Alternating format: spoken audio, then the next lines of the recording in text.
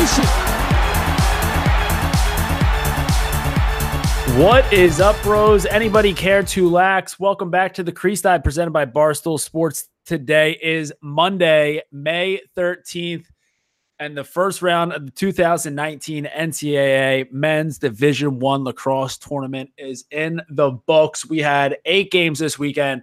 At least, I would say at least 6 of them I would consider to be thrillers. Obviously a couple in the mix there that were just some good old-fashioned dick kickings. But, I mean, just an unreal slate for the weekend filled with, like, just a ton of sickos going off. So, Jake, how are you feeling after this weekend? It's the Monday morning after all the dust is settled. What's it like going on in your head right now? I thought it was pretty wild, especially for some first round games. I mean, everybody who we expected to show out showed out. We made our picks incorrectly, a couple of them. That's fine.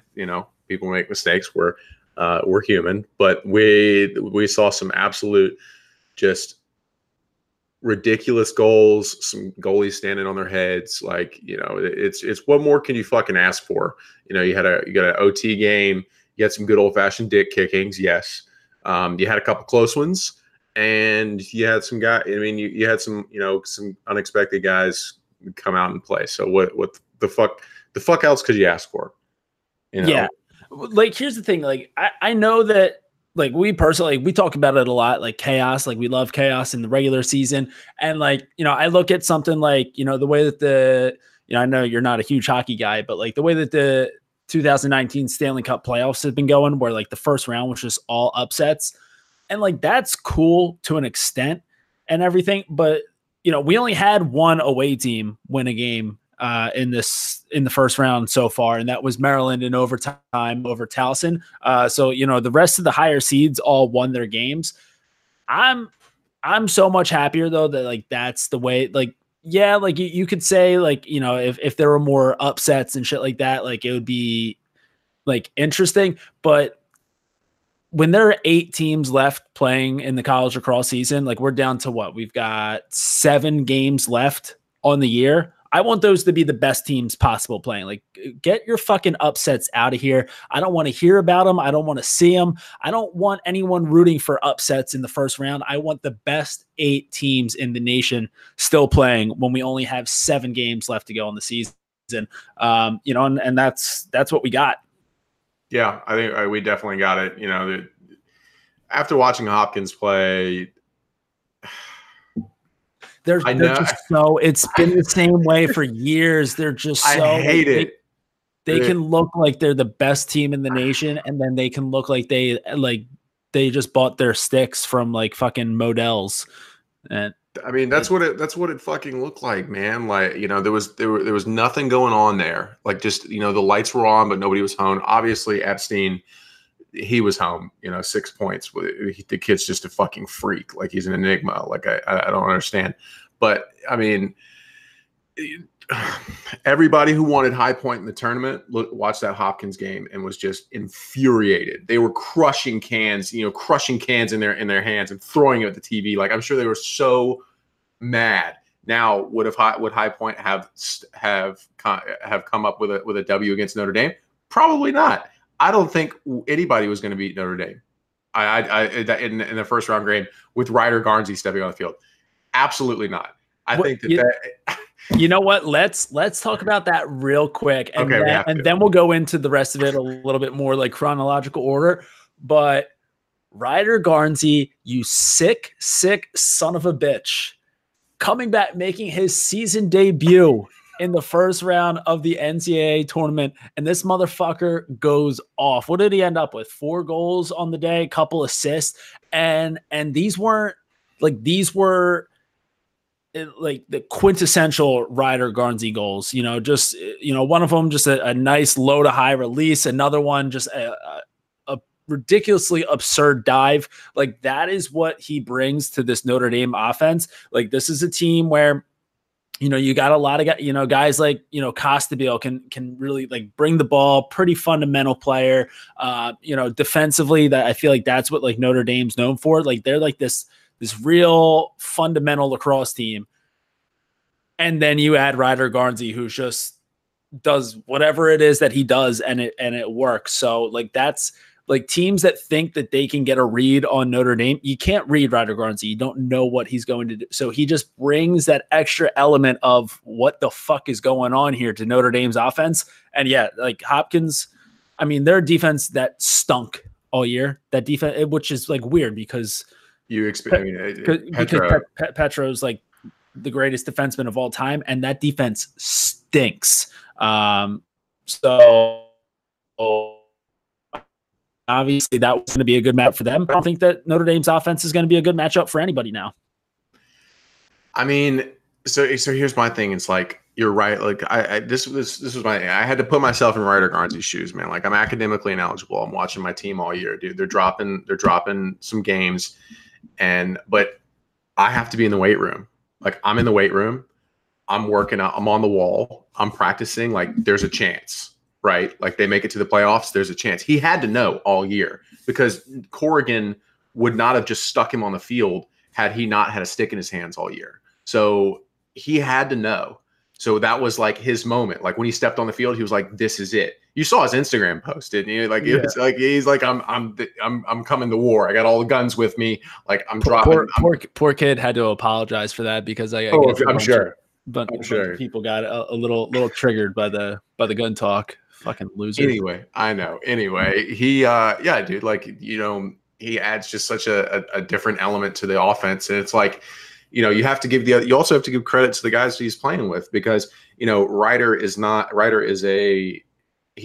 been practicing with them all year, but then he steps on the field and it was like he's been playing all year.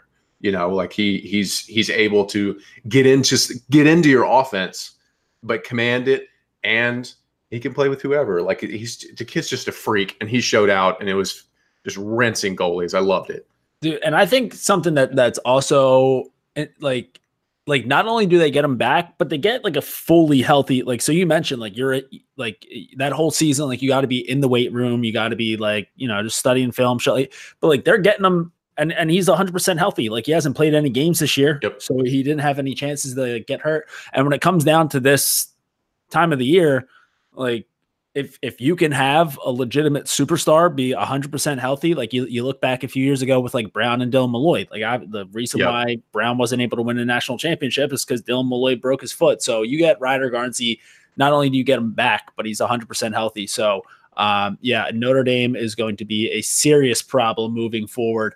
But from an absolute weapon like Ryder Garnsey, let's go right back to the first game of the tournament. Sir Patrick Spencer and the Loyola Greyhounds. This had the chance to be the final game in Pat Spencer's college lacrosse career, and he said, "Not today, motherfuckers." Pat Spencer put Loyola on his back and Cuse. I mean, that game right there, like you were watching the way that it was going, and Syracuse had built up like a little like 2-3 goal lead, and you're starting to think to yourself like, man, it really sucks that Pat Spencer doesn't play defense because there's not much that he can do about this right now. Like he's just stuck on the other end of the field. Like I was almost getting ready for them to just be running them out of the midfield and then have him go down and play some defense. I mean, he plays basketball, so obviously he has good feet. But then he does what everyone has been expecting Pat Spencer to do all year. Everyone. I don't know if everyone, but at least we were talking about the fact that he went scoreless in 3 of his last 4 games heading into the tournament. He said, "Shut the fuck up, losers. Like, I'm back. I'm fine. Don't worry about me. I got the team on my back." And he went off. So, Loyola with the 15-13 win over Cuse. He just fucking snapped, dude. I have to question Tesco's choice of, the kid. Oh my God, I had his name and I'm gonna lose it. Nick Mellon. Yes, Nick Mellon. He's an excellent excellent defenseman. He's absolutely he's got ridiculous hands. He can play offense too. Like he's crazy good, but I have to question Desco's choice of putting Mellon up against Spencer. I really do, because Spencer is just so physical. You need a guy. You need a bigger guy on him. Like I'm not going to be. I'm not going to be candid about it. Like he needed a bigger guy on him. He needed just a monster to keep him out. Oh, well, because you saw the one goal, like Pat Spencer, he bounced off of him. Yeah, he wasn't dodging. Oh my God, he wasn't changing hand. He wasn't splitting. He wasn't rolling. No. He wasn't doing any sort of dodging. He was just using his body and bullying the shit out of him, working him to the. I mean, he had the ball in his stick for like 15 seconds, and just kept like using his body, getting closer, back of the net, turn and rake. See you later, adios. And it's just. It's not like, yes, he's an extremely special player. Spencer is. I don't know. And again, like you have to also have to say, like, would a bigger body have done anything? I think Spencer was totally in his bag. I think that he wasn't worried when they were down by 4 goals at one point. Yeah. I mean, they were down by 4. Yeah. And that I think that's really telling to the Loyola team and how much that they can just, string something together and not really worried. Like I saw that down by 4 goals. I was like, oh shit. Like this could be something. And I have to give credit to Syracuse, because Syracuse is a scrappy team and they played really well. I mean, they showed off that, the fact that like they have depth offensively, and like they're a pretty young offensive team. Obviously they lose, a guy like Nate Solomon, but I mean, they've got a lot of guys that are coming back. And yeah, like that depth that Syracuse had, like that's why they were able to get out to that lead. Like they had a bunch of different guys scoring. Meanwhile, Loyola needed something, either out of Spencer or Kevin Lindley or Chase Scanlon. Yeah, Syracuse is gonna be scary next year, dude. I believe in that team. They're really, really good. A bit young, but it doesn't matter. I think as soon as they get rid of the sleeveless jerseys, they're going to be a force. I never understood the transition to the sleeveless jersey. Like I remember years ago when we first saw it on television, I was like, what the fuck is that? But they also need to do something with the color of the jersey, because like in a certain light on the TV, if your brightness is not adjusted correctly, it looks like they're wearing purple. I'm not a huge fan. I haven't had that issue yet, but it could be my TV. I'm the tech guy, and I'm fucking up over here with the TV. But like, I need to talk to somebody at Syracuse and get them to give some custom settings for my TV, because it looks like they're wearing purple. It's disgraceful. I mean, if you're gonna go cut off on the jersey, like at least like go no undershirt, just go full suns out, guns out, or else put some fucking sleeves on those jerseys. So the second game of the day, this was my upset alert, and. It was a roller coaster for sure, because Yale got off to a start that, like the start that Yale got off to, I thought was going to end the Georgetown program forever. It was 7-0 in the first 7 minutes of the game. Like there was nothing. Like Georgetown maybe touched the ball twice in those first 7 minutes. It was just goal, TD Ierlan face-off win, goal, TD Ierlan face-off win, goal, back and forth. And then Georgetown started to get things going, and they made this one pretty interesting. I mean, Yale got away with the 19-16 win. But, kid like Daniel Baccaro, absolute stud, showed like why I thought that Georgetown would be able to pull off the upset, but little did I know that, that offense was going to, just snap off there in those first few minutes, and that TD Ierlan, what did he end up winning? 31 faceoffs on the day. Yeah, 31 of 35. Just this fucking stupid. And I mean that right there, like that's like I know that there are no like GMs in college lacrosse or anything like that, but whoever orchestrated TD going to Yale, that's exactly why you land a kid like that. For sure. I mean. Yale also kind of showcased their depth. They had 4 or 5 guys with 4 or 5 points. I was really impressed by Georgetown. I want to, it sucks. I want to say if there was 5 more minutes in that game, Georgetown would have had a closer run. But they were. It was 19. I remember it was like 19-11, and Georgetown put in 5. And I mean Baccaro and Caraway. are, you saw the numbers. They're, the second to Ament and O'Keefe in offensive production. I think they're a really good team, and it sucks that, that was Piccaro's last game. You saw that fucking filthy one-handed 5-hole goal that he had to, his last goal was just sick. And I love that, it was nice seeing, you get to a certain point and you're like, fuck, I can just lay it all out on the field and I can give everything I got, or I can just fucking throw my stick down and cry about it, which, plenty of people do. And they had an opportunity to just throw the shit in and cry about it, and they didn't. And I liked it. Yeah. You fucked up your upset alert though. I fucked mine up too though. So yeah. Well, like the thing that was is so like that first quarter, like I felt terrible for Chris Brandau. So obviously, if you watch the game, you heard the broadcast talk about it a ton, but Matt Brandau on Yale's attack, playing against his twin brother, Chris Brandau in the cage for Georgetown. So I mean, what a matchup there, but I felt so bad for Chris in cage air for the first quarter, because I mean, he wasn't seeing anything, and I was thinking, Georgetown might have to, get him out of there.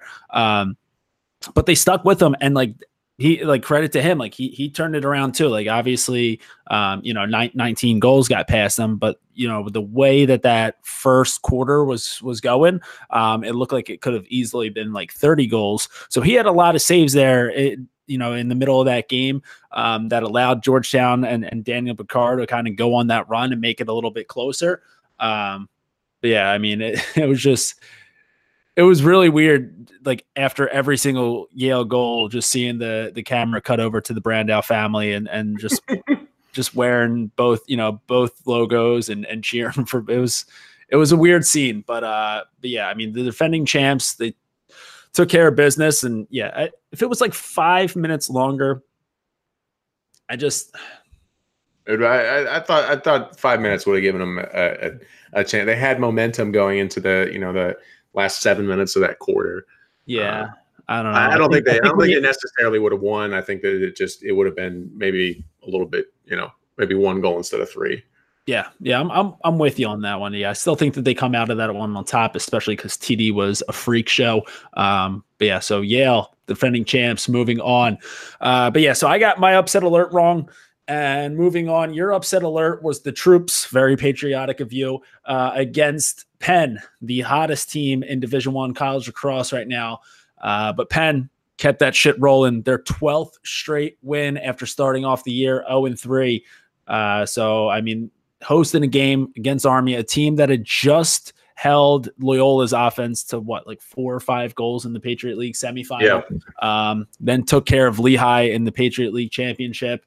So this was a defense that was, just beating teams into submission, with Johnny Surdick and AJ Barreto. So, we were thinking, hey, maybe, Penn, they might be due for a loss here. They've been winning a lot lately. Are they going to have the weapons to get past guys like Surdick and Barreto? The answer to that is absolutely, of course. Penn, they get out of there with their 12th straight win with a 13-8 win over Army. I'd say, I mean, Penn scares the shit out of me too, because they have just so many guys who can, they don't look it necessarily coming off the bus, but when they're out there, they have a lot of guys who play big boy lacrosse. Sam Hanley, Simon Matthias. Matthias was able to handle Johnny Surdick, which not a lot of people in the nation can say that. And he took him to the rack a few times. So they play big boy lacrosse, even though they might not look it sometimes. Yeah, no, their jerseys and their whole color scheme they got going is absolutely just trash. So garbage. But they absolutely they showed out. They took AJ Barreto to the woodshed. 6 saves. Bro, you're not going to win a game making 6 saves. I think that's one of the least amount of saves on a this weekend as I'm looking over all the stats. But you're not going to win a game like that. Our freshman Brendan Nick Turn was radio silent, not looking good for the Troops. But Penn has some weapons, some absolute weapons. I saw Mitch Bartolo. Bro's probably like what, 6'4", 6'5", has an absolute rocket. I need to see him with the ball more. I absolutely need him to get some step downs from up top, just because he can put so much. He puts some junk on the ball, and it's insane. But Matthias and Hanley definitely showed out. I mean, Penn is a team that can move the ball, and they can pick you apart. And it doesn't matter how good your defense is. It really does not matter, because they picked Army apart pretty handedly. So solid game. I enjoyed watching. I think that's what's pretty scary about Penn is I thought heading into this tournament that, I mean, I would probably put Army's defense. I would say Army and Notre Dame, probably the two scariest teams defensively that you could go up against. And there was never really much of a point in that game where I thought that Penn didn't have it in the bag. And so now you're looking around, and so they've got, we'll have another, we'll have a quarterfinal preview show later in the week, but just looking ahead a little bit, Penn Yale for the third straight time. So Penn has already beaten them twice this year. It's hard enough to beat a team two times in 1 year. Now they got to try to do it for a third time. But you have to imagine that after a 13-8 win over Army, obviously they already had confidence after beating Yale twice. But when you can get your offense to kind of just pick apart Army's D like that, it's got to feel even a little bit stronger now heading into Yale. We got another great defensive team, but we saw against Georgetown that they allow some runs. Yeah, I think you got to feel good going in that next game, especially after that win. That's just a good solid win. They played all the matchups went well. They won at the face-off X. Kyle Gallagher, had a great game at the face-off X. Army, I think Army tried to throw two poles up there, just really tried to throw the kitchen sink at him, and Penn was like, "Nah, we're good. We're y'all are not going to do this." So good game, man. I really enjoyed watching that one. The late game on Saturday. So the Virginia Cavs, they were looking to get their first NCAA tournament win in 7 years or something like that. And they got it after beating up Robert Morris pretty handedly. I think this one could have gotten a lot further out of hand if Lars Tiffany didn't want to, he definitely called the dogs off toward the end of the game there. So 19-10, and a 9-goal win is obviously pretty huge, but it wasn't even that close. So Virginia, I mean, they showed what they can do. In terms of offensive depth, they're just as deep as anybody left in the tournament. Matt Moore, Dox Aiken, Kraus, Slaviano, you name it. I mean, Ryan Conrad, who people aren't necessarily always talking about on the offensive side of things. But he threw a few in the back of the net as well. So Virginia, they come at you in waves. They have so many different guys who can beat you. And they just that again, that's why you want the best 8 teams in the country still playing this upcoming weekend, because we deserve to see more Virginia lacrosse. I agree. I think that Virginia, man, it's terrible. Their first tournament win in that long. God, I've been watching a lot of lacrosse, but I didn't realize it had been that long since their first tournament win. I mean, they'd gone years without winning in the conference. Yep. And now now they win the ACC this year, and they beat up on Bobby Moe pretty bad. Yeah, for sure. I mean, you encapsulated pretty much whatever I was going to say. That they've got a really widespread amount of guys who can throw the ball in the back of the net, and I mean they're a good team, and they're going to keep going. We'll see what kind of offensive production they can produce later. It's got to be consistent, right? But other than that, I think they played well, and they'll do well in the next round. Yeah, well, from one absolute shit pumping to another, we go into Sunday, and this was maybe. So I said, maybe 6 out of these 8 were thrillers. Maybe 5 out of the 8. But in terms of games that you could start off your Sunday afternoon with a little nap, Penn State versus UMBC. This was tough to watch at times. I mean, this was just, it's almost impossible to think that both of these teams are playing Division I college lacrosse. Like if UMBC is a D1 team, then Penn State needs to be something far greater. Or if Penn State's a D1 team, UMBC needs to be something far lower, because this was just not even in the same class. The playing field was not even. You had between 4 guys on Penn State's offense, they had 30 points. That's insane. How? They were operating on a different level. Like it was going to be their first program, first NCAA tournament win in program history. But like, I don't really think that anybody was worried that they weren't going to win.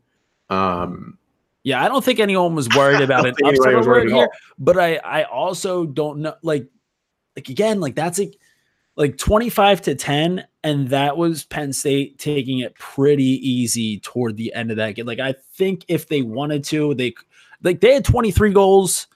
I think it was 23 after the third quarter. So I mean, they only put 2 away in the fourth, like because they called off the dogs a little bit there. Like they could have easily hit 30. So I mean, that game, it just shows you how ridiculously silly Penn State is. They just send ballers out onto the field and they say, go fuck around and put the ball in the back of the net. Like there's no offense or anything being run there. It's just 6 dudes going out there, balling out, and it works 75% of the time. 75% of the time they're touching the ball, turn and rake. I will say the one thing that I do want to make sure that we talk about in this game, ESPN I demand an apology from ESPN because they did our boy Grant Ament dirty on that broadcast. So they had mentioned that Grant Ament, big time cat guy, and that he has 6 cats at home. I've heard that is the furthest thing from the truth, and that Grant Ament, the Ament family, they have a dog, Boomer, and Boomer is a very good boy, and that they're not a 6 cat household.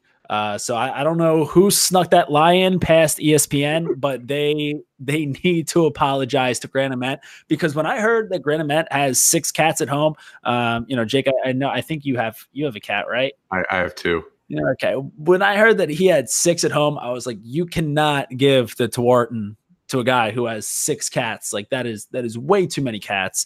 But so it turns out he's a dog guy. So, I'm sure it wasn't as much of a blow to you being a little bit of a cat guy yourself, but.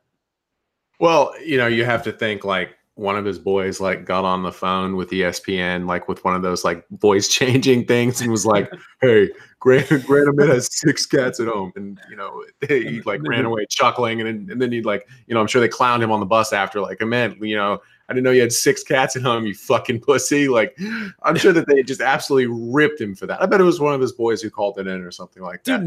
Dude, not only did they talk about him having 6 cats at home, but then they go on to mention that he says that his mom still dresses him and that his girlfriend picks out his clothes. Like, this broadcast sewered Grant Ament. This was an all-time sewer job. They were out to get him. So he's got 6 cats and they're talking about his mom still dressing him, which, like, That was more reasonable though. Yeah, that was more reasonable to think of though. Like his girlfriend's like, "No, you're not stepping out in that." Maybe she does. Maybe that's a running joke. Yeah, I mean, listen, like not everyone has like it's probably for the better. Like he probably looks better because of it. But the fact that like that followed up the 6 cats thing, it was a rough broadcast for Grant Ament. But then every time that they tried to sewer him, he went out and had like another behind the back assist. So, I guess whatever he's doing is working. But yeah, I would ESPN just cut the kid some slack. All right. Maybe they will, maybe they won't. Yeah. Well, then the second game yesterday, the only overtime game of the weekend, Maryland versus Towson. And this right here is a moment that I've been waiting, the whole season for. So we've seen some glimpses of it throughout the regular season. But this is something that I've been waiting for. And it was the Kyle Long show for the Terps. Kyle Long, product of Springfield Delco here in the greater Philly area. Just so happened to coach there. Not a big deal. So Kyle Long goes into Towson as a freshman, and Maryland down by 1 with 20 seconds to go. This kid takes it down, clears it himself, takes it down the field. Patience, skill, like he's been there a million times before. Finds Jared Bernhardt in the crease, hits him with a perfect dime in the back of the net. We are going to overtime. And then, in overtime, it was Kyle Long again, finding how you even say his last name? Dubik. Finding him from X, finding him streaking through the crease, hits him with the dime in the back of the net, and the Terps keep this thing rolling by knocking off Towson, the only quote unquote upset of the weekend. So what did you have in that game? I didn't think it was much of an upset, dude. I was watching. It was one of those games where you're watching Maryland and you're like, okay, they got this. They stuff needs to just come together for them. Like, they'll get there. I saw that, they're down, 13-12. I was like, okay, they're going to figure it out. It's not really a big deal. It was like, I wasn't really worried about them for some reason. I don't really understand that feeling, but they showed out and it was a really good game. I wish, I couldn't ask for anything more. I think I love watching Towson and Maryland plays because I think both of their jersey schemes are pretty sick. But Tyler Canto, he had a great game. Danny Dolan had a great game, like 15, 16 saves. Like that's pretty insane for such a close game too. Kyle Long show though, I have to say, Springfield product, looking pretty good out there, coach. So, and I think, this was probably the one game. So there was like a little bit of back and forth in Loyola Syracuse, but it was more like an extended Syracuse run than an extended Loyola run, extended Syracuse run, extended Loyola.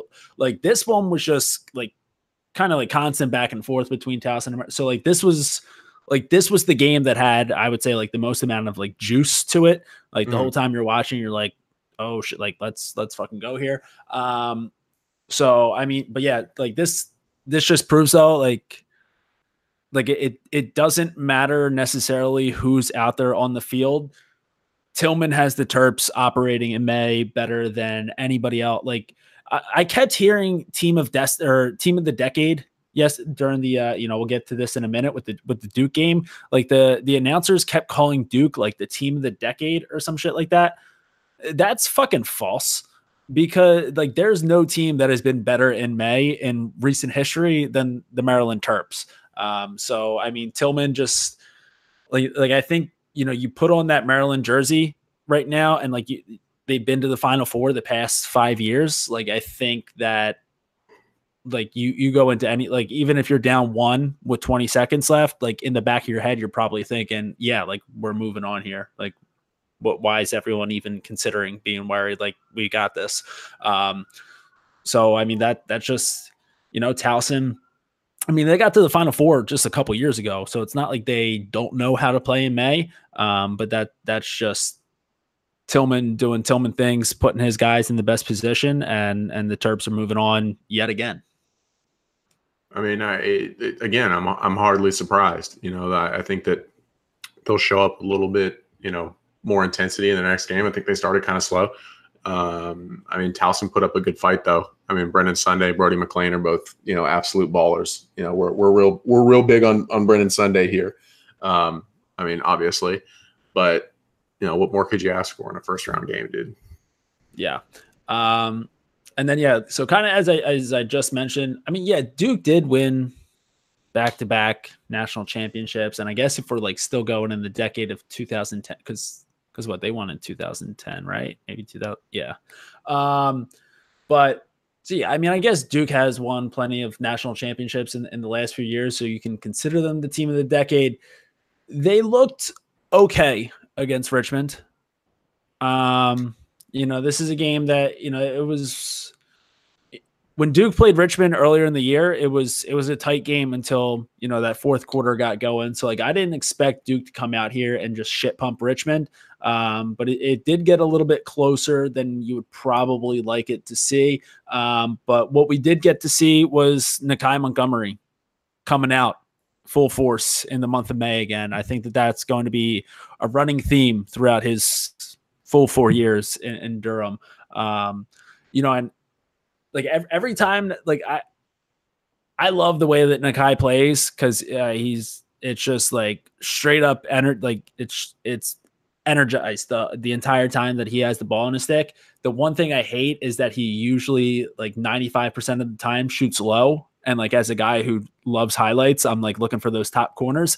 He did stick one high yesterday, kind of on the run. So, it wasn't a time and room step down. He usually goes low on those ones, but more on the run, stuck it high. And like, as soon as Nakai Montgomery is going up top with his shots, like I'm thinking, all right, like he's feeling it right now in his bag. There's nothing that you can do to stop it. And that was pretty much the difference maker in holding on that 1-goal lead to take down Richmond. He can do everything, right? Like, he's a multi-dimensional offensive player. Like, he can dodge down the alley. He can do a wing dodge. He can shoot with both hands hard as fuck. You want your guys, it's Division I, right? At some point, the coaches are they're like, all right, you're right-handed, just shoot right-handed for the rest of your life. Like, fuck off. I'm not going to have you on the wall. You're a grown man now. Just play right-handed if you want to play right-handed. I don't care. But Nakai has obviously put in the work to be able to shoot with both hands, which is scary because it's like, okay, I know this guy's tendency. He likes to dodge right. I'm going to line up 5 feet this way, blah, blah, blah. No, you have to play to him. Right. And that's what's scary. He's just a freak athlete. I mean, and his shake is so good too. Like, because like he'll just get that split. And then no matter which way he wants to go, whether he wants to bring it to his right or his left, he's going to get like a step and a half of separation just off of that shake alone. And then that's more than enough time for him to have his hands free and then go bombs away. Again, usually low, but whatever. It's in the back of the net, That's right. And there's very few D mids who are going to be able to run with them. Very few. Richmond almost strung together an overtime game there. I was rooting for it. I can't root for Duke. I physically, it makes me ill. But I love the Richmond team. I think that they're absolute ballers. I think Tate Gallagher and Mitch Savoca are just they're a force to be reckoned with. Just the maturity of the program is just not there to beat Duke in May. There was some decision making that specifically in the fourth quarter there was some decision making that was extremely questionable. Like there was I think it was 3-4 minutes left in the game. The Richmond faceoff guy took it down and he tried to since he's right-handed. Yeah, no, he had it in his left hand, right out in front of him. He tried to pull it across his body and do a little shovel shot, right? There was nobody there to back it up. It's fourth quarter, 3 minutes left. Like you're down by 3, like you need the ball, right? Just tiny things like that makes a program go from, a Richmond to I'm not going to say a Penn State, but like a Richmond to a Penn, right? They kind of step up to a new level. Well, again, and that's the thing though. Like you get these teams like a Richmond who, they've had plenty of success at the D1 level. They just but they haven't had it like in May. So like you get to these points in these games, and it's like everyone in their heads thinking to themselves like, oh, I got to make a play. I got to make a play. I got to make something happen here. Meanwhile, Duke, who's been there plenty of times before, they know they just got to weather the storm, keep playing their lacrosse, and then they get out of there with a win. So that's where I think just the weight of a program probably helped Duke get out of there with a win, just because like Richmond doesn't have all that May success to fall back on. Like they don't know, like, hey, like, you know, we probably don't need that shot right there. We can just get a better one in like 15 more seconds. So like, and that's pretty much, I mean, looking around the schedule from this weekend, like it's not like there's no one besides Penn State. There's no one in this quarterfinal that I don't think has been there before. So yeah, I mean, Penn State's the only one. So, you know, it's just that experience that kind of makes a little bit of a difference. Yeah, it's like it's a maturity thing amongst your players. You know, like, you know, they get to the big stage and they some people thrive at the big stage. You know, like Joey Epstein. You know, his first round game he had 6 points. Like, you know, some guys thrive like that, and some guys, you know, I don't want to say fall apart, because that's not really what's happening. It's more of, you know, it's the decision making isn't there. Like, hey, there's 3 minutes left in the game. I don't really need to do a fucking shovel shot, you know, with nobody backing it up. Like I don't need to be a hero, right? You know, there's guys on the teams that are your hero, right? You know, your Grant Ament, your Mac O'Keefe, like those are the guys you want with the ball. You know, your Kobe Bryant, right? You want them with the ball with 8 seconds left, you know, like stuff like that. And I think that, you know, for those, you know, neural pathways to be active in your brain, you know, you have to experience it. You know, some of these freshmen, you know, have, you know, what many would consider brain damage from just being 18 years old. So, you know, it's fun though. It's fun to see, like, hey, that Richmond program is it's their 6th year. But, you know, their 6th year and they're, you know, competing at a high level. That's fun. You know, like they put together a program and it's, you know, it's 6 years, you know, to be competitive with Duke in May at 6 years is pretty sick. Yeah. You know, and that gives a lot of confidence to these other programs, you know, who are trying to step up as well. Tell you what, this has got to be the only lacrosse podcast out there right now that is breaking down the neural pathways of these matchups. That's right. You know, we're thinking about the brain chemistry of these guys shredding fucking cheddar. That's all we're thinking about here. All right, yeah, and then we already talked about Notre Dame taking down Hopkins in the final game of the first round. So that right there, I mean, 8 games that were, you know, even the dick kickings had, you know, plenty of juice to them. So, you know, heading into next weekend, I mean, we've got Grant Ament versus Pat Spencer. We've got, you know, Virginia versus Maryland, just an old time ACC rivalry. We got Yale and Penn part 3, the third part of that trilogy right there. And then Notre Dame Duke, 2 teams that have played each other a ton in the tournament. They played each other in the national championship before. So, I mean, these are going to be 4 great matchups coming up this weekend. We'll have a NCAA quarterfinal preview show later in the week, but figured we would just recap everything that went down in the first round. You got any, real quick, you got winners heading to your Final Four, or do you got to think about it a little bit more? You can't put me on the spot like that, dude. I have to. There's more analysis that goes into it. You know that. I would say more neuron pathways. That's right. That's right. My brain is not set up for that. I need some more brain exercises. Let me tell you who I would like to see. I would love to see Penn State catching another dub. I would love to see that, just because I almost kind of expected at this point. I think they've got a lot of really talented guys who deserve to be there. I would love to see Notre Dame over Duke and Ryder Garnsey.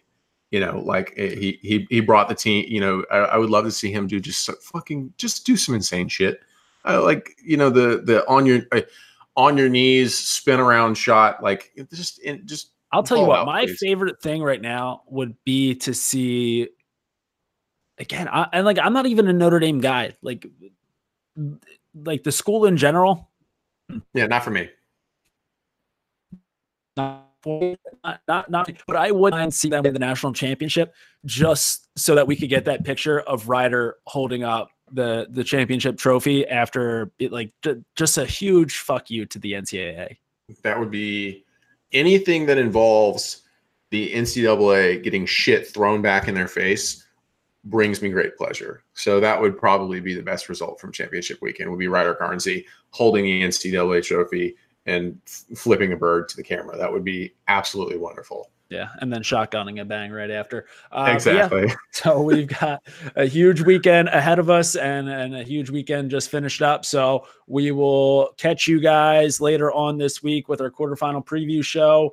But yeah, till then, keeping it low to high to the day we die. We out.